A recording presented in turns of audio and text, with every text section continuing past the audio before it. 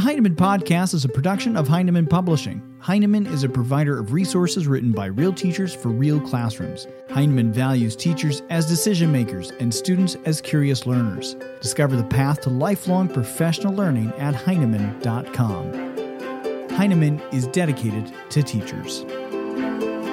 I'm Brett from Heinemann. This week on the Heinemann Podcast, we're learning about the importance of personal identity work in education. To understand this work better and its impact on teachers, we're handing this week's podcast over to Heinemann Fellow Minjung. Min teaches 5th and 6th grade in Los Angeles, California. She is committed to equity, inclusion, and progressive education. Min believes that collaboration is at the core of teaching, and working together with students, parents, and teachers can make a significant, powerful, and lasting impact. Min is currently in her first year as a Heinemann Fellow. Here now is Min with more on her project. Teaching necessitates knowing and understanding oneself, going beyond knowing child development and curriculum. All teachers should do their own personal identity work in order to be effective. Equity work is best teaching practices. Equity work is not about being an expert, a good or bad person, some magical skills, or an innate ability. It is concrete, explicit, and intentional work that needs to be done consistently. This is what I'm trying to address through my action research project as a part of the Heinemann Fellowship Program. In the first half of this podcast, I talk with Monique Marshall, a social studies teacher at Wildwood School in Los Angeles. She is also a much sought-after workshop presenter. Her workshops focus specifically on diversity, equity, and inclusion work with young children. Monique's presentation topics range from challenging gender stereotypes, inspiring activism, creating multicultural curriculum, building partnerships across difference, relationship building between public and private schools, and designing a K-5 student diversity group. She's also a mother of 2 teenagers, an activist, an organizer, and identifies as multiracial. Together, we explore the question of what personal identity work is and share how it has impacted our teaching. Thank you so much for doing this. You're a teacher that I have long admired for all the work that you do inside the classroom and outside the classroom. I've told you that you're my total teacher crush. Aw, thank you. But I guess I wanted to start off by just asking you, what do you think personal identity work is? Personal identity work, period, or in the classroom? Just personal identity work? Everything. Everything. How many hours do I have? So I think there's something that I did not learn directly as an undergraduate education major, or really even in graduate school, was that a big piece of teaching was me. I didn't really learn, I didn't really understand until I was in the classroom. And even when I was in the classroom, it took some time to get it, that everything about who I was bringing was impacting the learning of the students in front of me, and that the students were then impacting me. So there was this relationship that was happening, and I was kind of oblivious about my role in being kind of intentional around understanding who it was that I was bringing into the classroom. So I think really, so I've been teaching for 30 years, and I think that for me, understanding my own identity, as I was in my undergraduate education, was when I started to become aware of my own racial identity. I identify as a biracial woman, but at that point I had no language for my own racial identity. And I had grown up in a colorblind kind of white world. And, people see me and see a person of color. That is not exactly how I saw myself, and I just had no words. Like most white folks, I just didn't have a lot of words around identity or my own identity. So what was kind of cool was I can see now the trajectory of like how my own identity formation impacted what I then brought into my classroom. Sometimes without thinking and sometimes with a lot of thinking. And so I remember early on in my teaching career, it was like my first year being, my own head teacher self. And I remember thinking like, who am I? And I think every new teacher probably has this question, especially if you've been a teacher in training in some way, if you've been a student teacher or, someone's assistant teacher. I had pulled all the strategies, all my learnings from books and classes, and then the people that I'd been around, that I'd been learning from, I pulled all of that into myself, and out of my mouth would come the things that George said, the things that Lisa said, the things that, and I remember going home and asking myself, who am I? Who am I? And so I imagine that kind of like that initial who am I question happens to most everyone in the classroom, because you're trying to figure out like, how do you do this thing called teaching? And from there, I started just kind of letting myself be me. And some of the first times that I think I let my own identity really, like I opened the door to, oh, this is actually a piece of me that I didn't learn from anyone else. And I feel like it needs to be part of my classroom. And why haven't I brought this part of me? The first one that was really obvious to me was song. I identify as someone who loves to sing. And in my teacher training, no one ever taught me that teachers sing. The only teachers that sing are like the music teacher. So I started singing in my classroom. I started allowing myself singing with children. And immediately something about my classroom changed, because I was bringing this little piece of myself that came in now everywhere. It was a musical space that changed the actual tenor of the room. My next memory of bringing something different that nobody taught me outside of myself was around diversity work. And I remember asking the person that I was working under, asking him, I don't know, when do we talk about people? And I feel like there's a great animal study that we do, and there's a great land study that we do, and then we study the native people, but it's not till December, and those people long ago and far away. And he was like, well, Monique, just do it. Just do it. Bring it into the classroom, find a time and do it. And so I started that people study. And he said, make it something regular, give it a time and place. And that people study that was on Fridays for 45 minutes, I named it the people study because it's the only thing I could think of. And it stuck because it was about people. And it became a place for me to explore my own identity, and also a place for students. As I was sharing pieces of myself, students started sharing pieces of themselves. And so, we were able to talk about race. I'll never forget this one. I was teaching 8 and 9-year-olds, and I was talking about how I didn't have language for my own racial identity until I was really an adult. And I was telling them I was showing them the inside of my hand and saying, my mom is white, she's lighter than the inside of my hand, and my dad is black. And I showed them the outside of my hand, and I said, and he's darker than the outside of my hand. And then I kind of turned my hand and I said, this blending in between is me, and I identify as biracial. And right away there was another kid in the class that went, me too, right? But even funnier than that, there was a black girl in the class that was sitting directly across from me that said, oh, wait, everybody, I see it.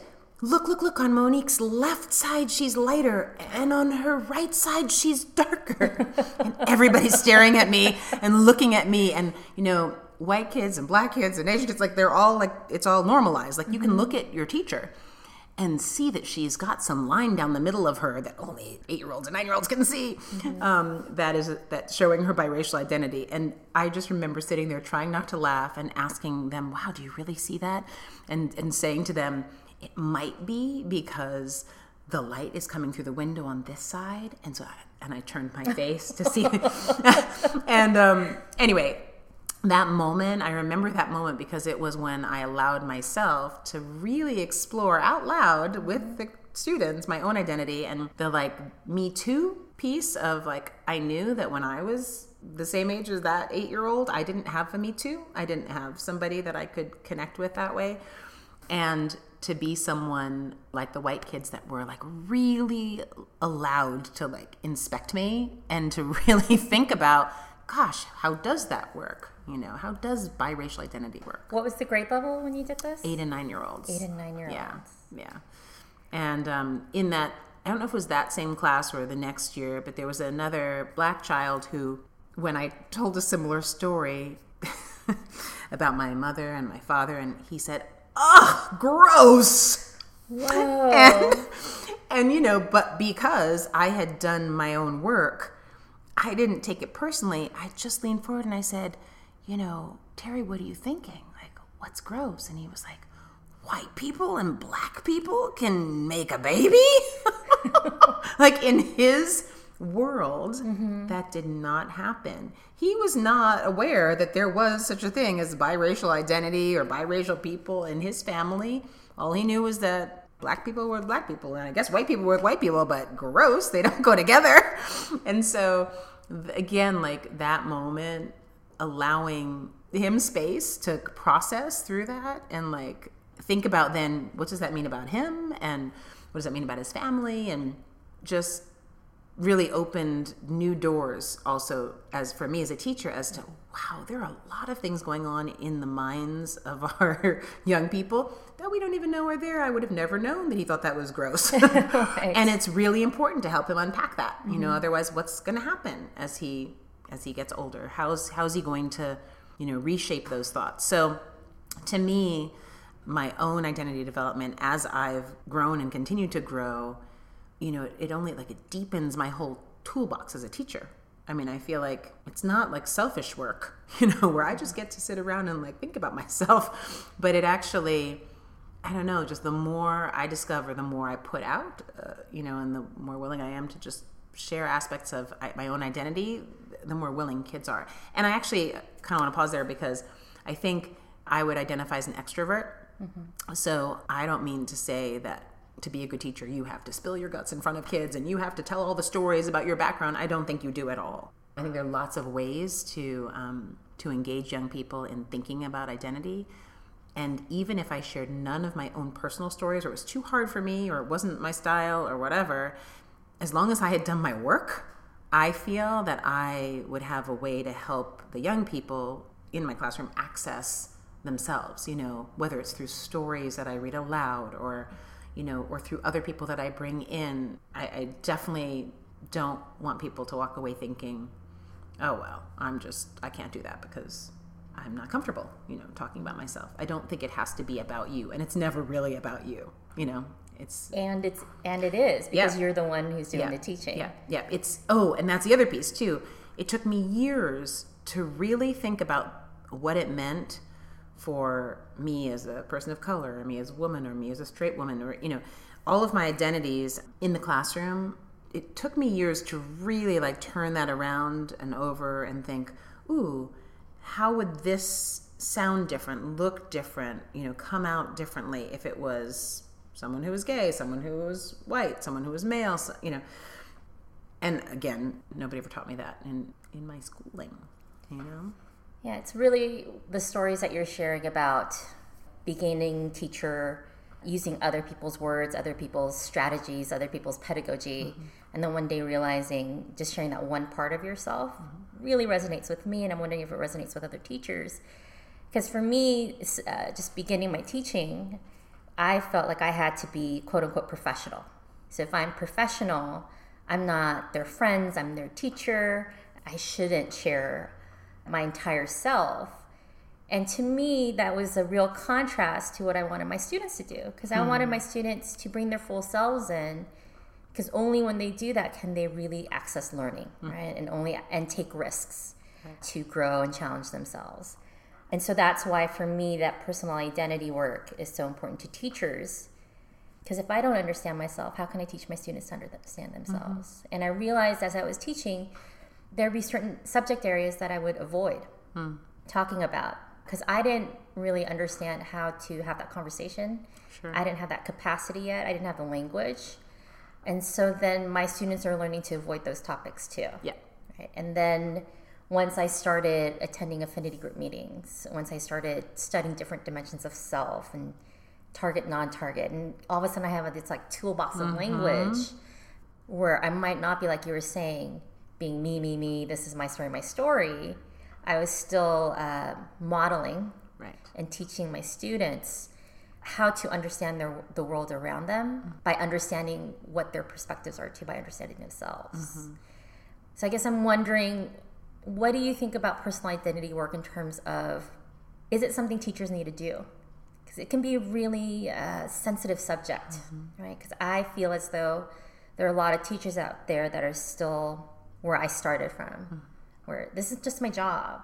Why are you asking me these really personal questions about myself, where it can be really emotional, hard, extremely uncomfortable, maybe at times feel unsafe, where it's a job, I come to the classroom, I teach my lessons, I should be able to leave, right? What would you say to those folks about that personal identity work that needs to be done? Well, it's funny. It's like, I think, there's scary stuff for all of us. But I guess the first thing I was thinking when you were talking was about that kind of, I want to be professional piece. That was my first thought, is that it could be easy to push this way because it feels like that's not really a professional way of being. Like I want to operate in such a way that I'm respected or whatever. And then I the first thing that popped into my head, I was like, who's professional? Like, what is our model of professional? Who are we trying to be? And then, I thought, well, as teachers of color, are we trying, again, our identities matter, right? So as teachers of color, are we anxious about showing all of the layers of ourselves, or as teachers that identify in any non-target group, are we protecting whatever pieces of ourselves under a layer of being professional, which maybe means being a white professional? Exactly. Or what I've learned, or I think I know about what it means to be professional from most of the people that I've seen in authority who are mostly white. Like, is that what I'm learning, and what I'm afraid of and kind of using as a buffer or something? And if I'm a white teacher or a man or, someone in a non-target position, what's my reason for being afraid to be maybe fully authentic, my fully authentic self? And maybe, pieces of it have to do with the parts of my non-target identity that I've never really practiced exploring before. So I just don't know that it's a thing. Like, I don't know that my maleness has anything to explore because I've never had to think about it. Maybe it's just simply that, but also maybe, it feels not professional, quote unquote, for me as a man, or for me in some position of power, because there's been some setup. Like, basically, I've not been allowed to really fully be myself either. It's kind of like we're all trapped, Right. It's like everyone's trapped.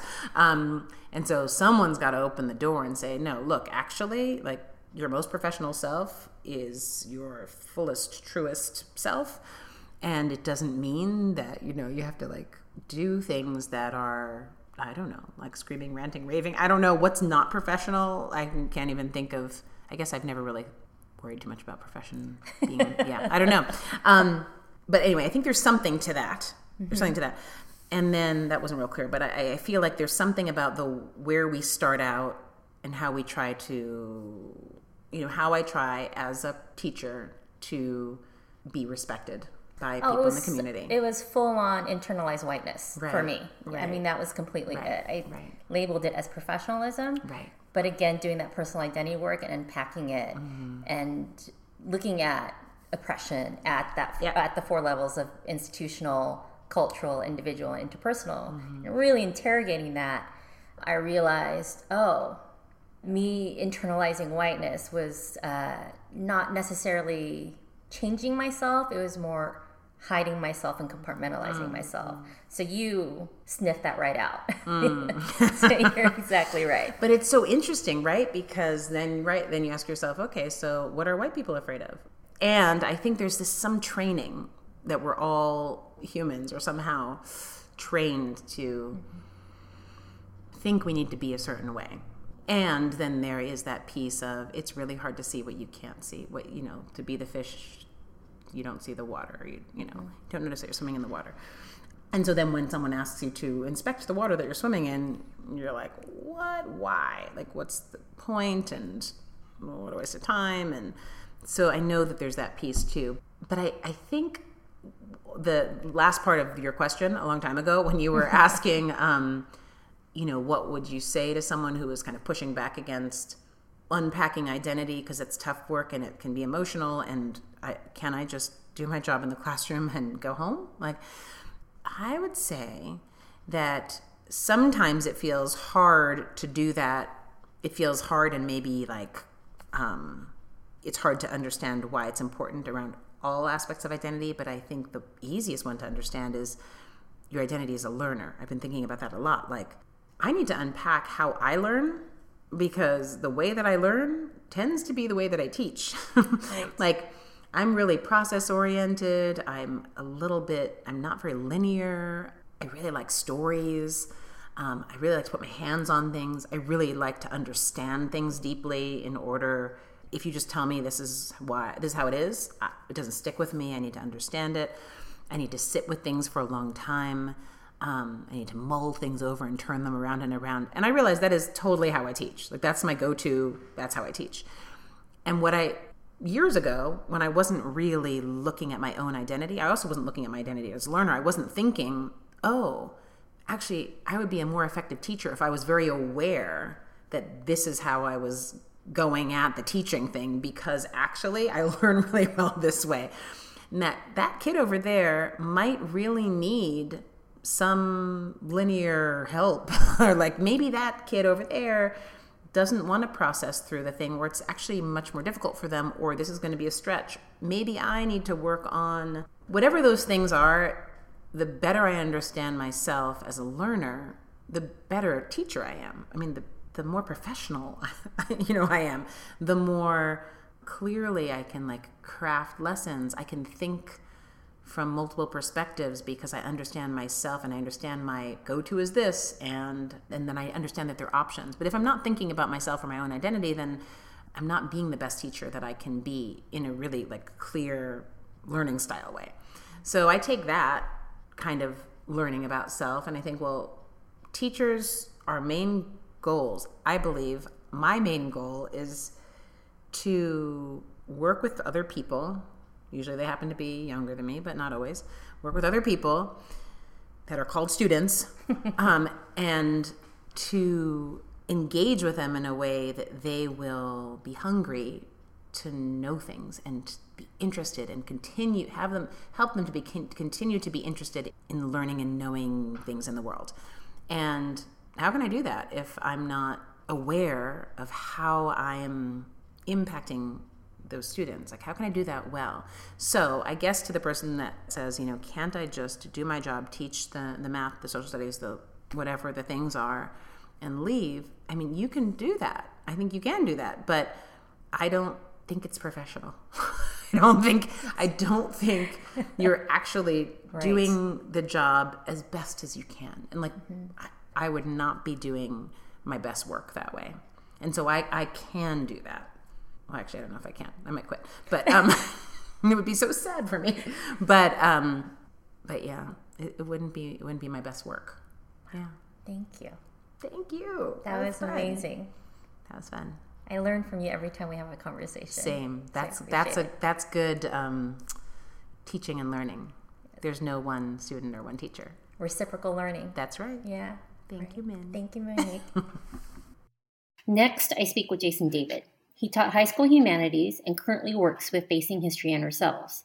Jason identifies as a white anti-racist and co-founded Aware LA, a white anti-racist affinity group space, which has also grown into a grassroots, all-volunteer organization that includes a summer institute and an action wing. We explore what personal identity work means and about the role of affinity groups. Affinity groups are spaces in which folks who share a specific identity can have honest dialogue and be in community. With trained facilitators, affinity groups are safe spaces to do honest, healthy, and explicit work that is necessary to personal identity work. Jason and I talk specifically about affinity groups based on race. Hi, Jason. Hi, Min. Thank you so much for doing this. I think you were the first white anti-racist that I met in real life and I heard speak, and your story resonated with me so much. So thank you for that. And that was mainly the reason why I wanted to have this podcast with you.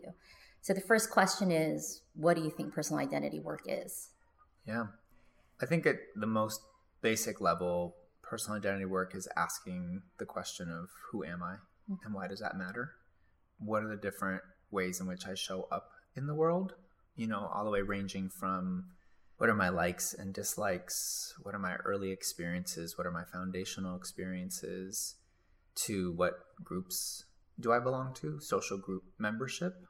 That tends to be a more tricky place because I think that's the arena of inclusion and exclusion. Mm-hmm. Who are my people? Where do I feel connected? In those connections, who's left out? Where have I felt left out in that process? And I think it ultimately leads and should lead to some deep kind of interrogation of what are my values? What are my core beliefs? And what's my worldview and what's my perspective? Mm-hmm. And I think those are critically important as human beings, but definitely as teachers, because so much of that shapes our interactions. Mm-hmm. I guess that leads me into my second question, which would be, what kind of personal identity work have you done? And then how has it impacted your pedagogy? So I was sort of thrust onto the work of personal identity exploration through an amazing summer camp when I was young. I didn't even know really what I was signing up for. I knew I was interested in social justice. I knew I sort of had a vague desire for community. Mm-hmm. But a best friend of mine when I was 17 said I had to come on this 7-day retreat between my junior and senior years. And it was 7 days of dialogue about identity and about positionality and about systems of oppression and advantage. It was like jumping off the edge of a cliff. I mean, it was a deep, deep dive. Mm-hmm. And it was powerful and scary, but I was navigated through it by really thoughtful, trustworthy adults who knew how important this work was. And I learned in that 7 days probably more than I learned in all my years of schooling. Wow. Because I had real and honest conversations across difference around some of the places that were scariest to think about and name. And then I had really powerful capacity building conversations in intra-group experiences, being in a room full of white people talking about institutional racism and privilege, talking about how painful it was to see the experience of people of color, to hear about their experiences of racism, and then think about what are our experiences of whiteness or of privilege. And that led me to do ongoing work in my life around creating spaces for that ongoing identity work around whiteness, to create an affinity group for white people to come together on a monthly basis and talk about what does it mean to be white and how are we navigating the world in that way. I know I felt a pretty deep sense of alienation the more that I started to question these things. And so even in the most selfish respect, I wanted a community where other people might be able to relate to that experience and make me feel like I had a home in which I could be conscious and aware of whiteness and not dismiss it. Before we go into the teacher pedagogy, I was just thinking as you were sharing your story, and I'm coming to realize when I say personal identity work, I mean, it includes all the different aspects of my identity, all the different dimensions of self. And I feel myself coming always back to race. And I feel myself wanting my white colleagues and my, people of color colleagues to really delve into race as a foundational piece of that personal identity work. And I'm hearing for you that was a huge part of your personal identity work. And I'm wondering what your view is on that. Like, why do you think that race component is so huge in personal identity work? It's interesting because I've also done a lot of work around gender. I've participated in a couple different men's groups, people who are identified as male. Some of them have been male and gender non-conforming with a specific look at toxic masculinity or patriarchy. We read Bell Hooks' The Will to Change, which is her foundational piece where she actually looks at masculinity and she spells out all of the costs to men of living in a sexist world, that it's not just about the benefits and the privileges. Those exist, those need to be accounted for, but that in fact we're dehumanized in this work as well. And it's interesting because the more that I've done work around race, I've realized that there are those parallels. I actually feel dehumanized by living in a racist, white supremacist society. I feel like I reclaim my humanity the more that I spend time thinking about this and talking about it and creating and building a new kind of white anti-racist culture that I hope can be available to more and more white people, and especially white students, right? Young people growing up, because I didn't have those options as easily available. But then I go back to thinking about what was it like when I first started this journey, and I was scared. And I was actually terrified on some deep psychic level because I had internalized so deeply a sense of racism as bad people. To be racist was to be a bad person in essence, right? And I thought of myself as a good person. And to have that break apart would feel like a huge loss. And so it took a great deal of risk to, I think, be willing to step into that fear.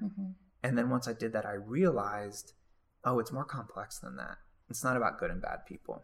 It's about all white people. It's about even the most liberal, the most radical, the most progressive, the most good-natured, intending to do well white people, still having to wrestle and grapple with the ways we've internalized negative stereotypes, the ways we've internalized white supremacist culture and ideals. And that privilege is ultimately a function of living in a system that wants us to be separated. And it took sort of sustained work to go there and to get there and to be in that place now. It still feels scary at times. I still worry about making mistakes. I fear the loss of relationships sometimes around, will my own racist mistakes cost me friendships or deep relationships? It's a deep existential fear.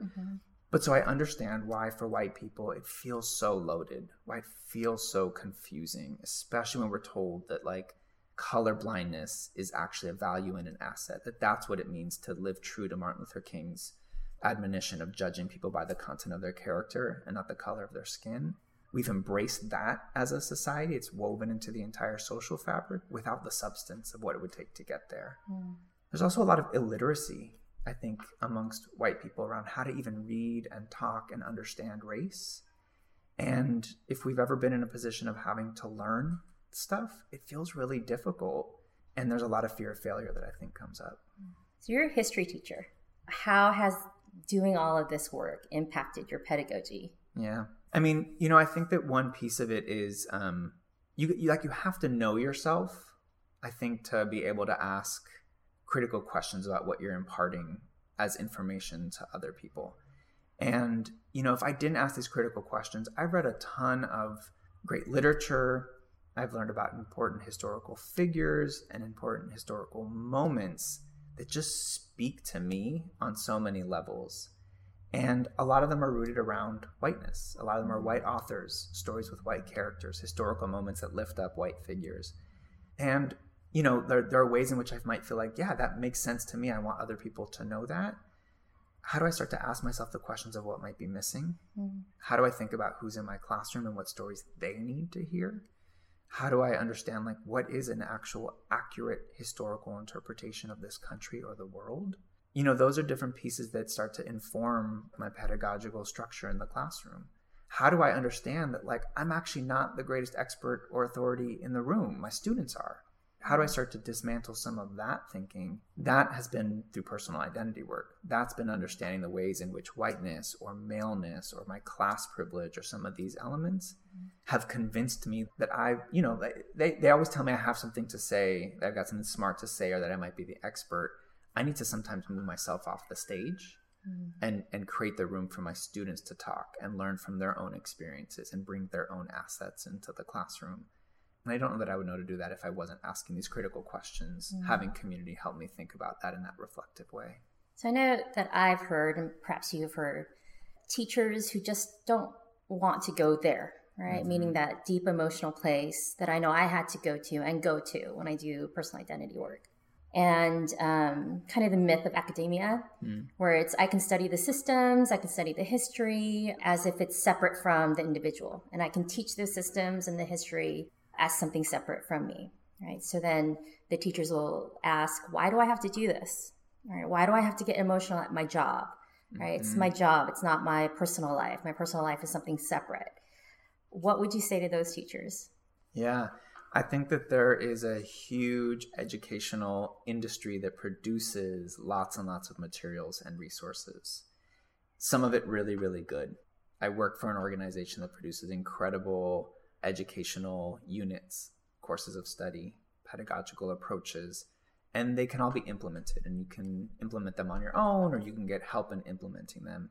Carrying them out in effective ways in the dynamic of a classroom, in a synergy of all the identities that are showing up in a room, all the experiences, especially around exclusion or around inclusion, thinking about where we reflect ourselves in this work and what comes up and what questions get raised. I don't see how we can be effective teachers if we're not doing that deep capacity building internal work that often gets thought of as just personal or emotional. that is what we do to be these, almost superhuman beings that we have to be educators and to do a good job of it. To be able to recognize when we don't know the answer to a question, we need to model for students.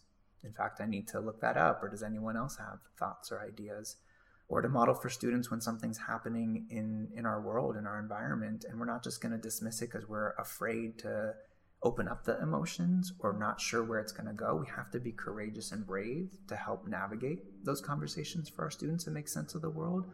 And I think that all goes back to capacity building. And one of the things that I do appreciate about the work that I do in my current job of Facing History in Ourselves is that when we run a PD, we intentionally create the space for adult learners. We say this isn't just to model what you're going to do in your classroom. We're not just going to give you an outline. We're actually going to do this learning ourselves. We're going to challenge our assumptions. We're going to go through these lessons just the way our students would, because we have to remember what it's like to be learners in that moment. I think that there's so much that happens in our fast-paced worlds that makes us think we can shortcut and just go right to the toolkits, and even with stuff like culturally relevant teaching, right? There's lots of great models and frameworks. Core to that work of being able to do it effectively is that self-reflection work, is that recognizing that we're all, when we think about race, we're all racialized beings, not just those who typically get racialized in our mainstream discourse or those who are negatively impacted. Even for those of us who are white, who have advantages and unearned benefits of it, we've been racialized, and we have to recognize those because it's going to skew our perspectives and our lenses of how we even implement all that curriculum. I have to talk to you about one last thing, especially since you're one of the founders of Aware LA and you create these affinity group spaces for white anti-racists. And I know for me, the first time I participated in a people of color affinity group, it was just relief, right? To have that space with people of color and to be able to have that dialogue. And I've heard from white colleagues how taken aback that they were the first time they encountered it, right? It's divisive. Why are you separating us? It just seems wrong. Why do you think it's so important to have that white anti-racist affinity group? Yeah. One, I really understand why people are thrown off by it. It seems like segregation, right? I mean, we study the civil rights movement. We understand how much effort and risk and sacrifice it took to create integrated spaces, right? So why would we separate? I think that too often the misnomers around that and the sort of the superficial resistance to it get in the way of thinking beyond those layers to say, what is the purpose of this? How does this actually help us move towards our goals of building multiracial, multicultural community and developing real projects, ideas, solutions to create equity on our campuses? For me, it's about the most basic reason is that I, as a white person, cannot keep going to people of color to educate me about racism, right? Because I will get to the point where I'll realize I don't know my own experience, right? I'm the fish in water and I can't tell what the water is. So how do I find someone who can help me deconstruct that?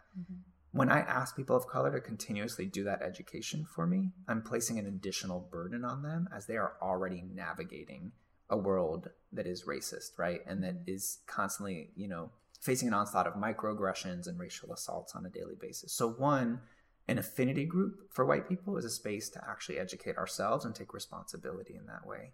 The other piece is that I do think that there needs to be a deliberate movement for white people of creating anti-racist identity. I think that if we aren't proactive in forming that kind of an identity, if we believe that we're just going to be non-racists by not overtly participating in racism, we're deluding ourselves and we're actually engaging in passive forms of racism. To not do anything allows the status quo to continue.